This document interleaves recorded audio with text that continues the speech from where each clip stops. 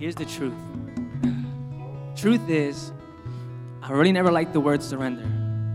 Fortunately, if you're a believer, you wake up to this word every single day. Usually around the morning when you first open your eyes and you start to think, oh right, I chose to live my life like Christ, surrender.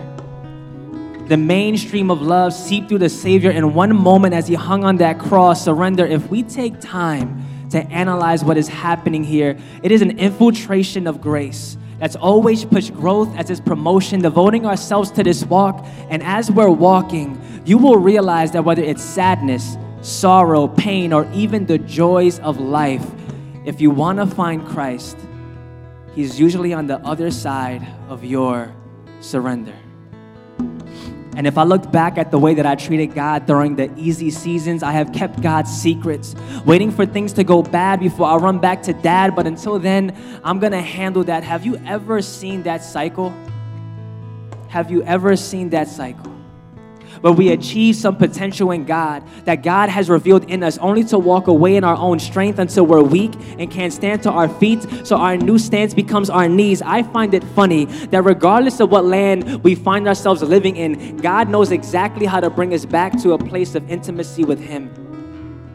The Bible says that when you seek me with all of your heart, then you will surely find me. God, what is occupying the spaces in my heart that belong to you?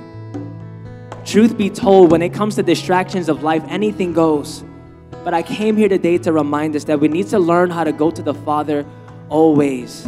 You see, David knew if he let the lack of water, the dryness of land, the pursuit of his enemies get to him, there would be no reason to praise. So if you ask me, what does it mean to seek God?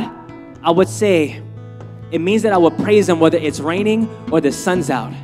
I will praise him whether I'm full of faith or I'm dealing with some doubt. I will praise him whether it's a storm outside or I got some drought. I will praise him whether I'm left with an abundance or I'm left without.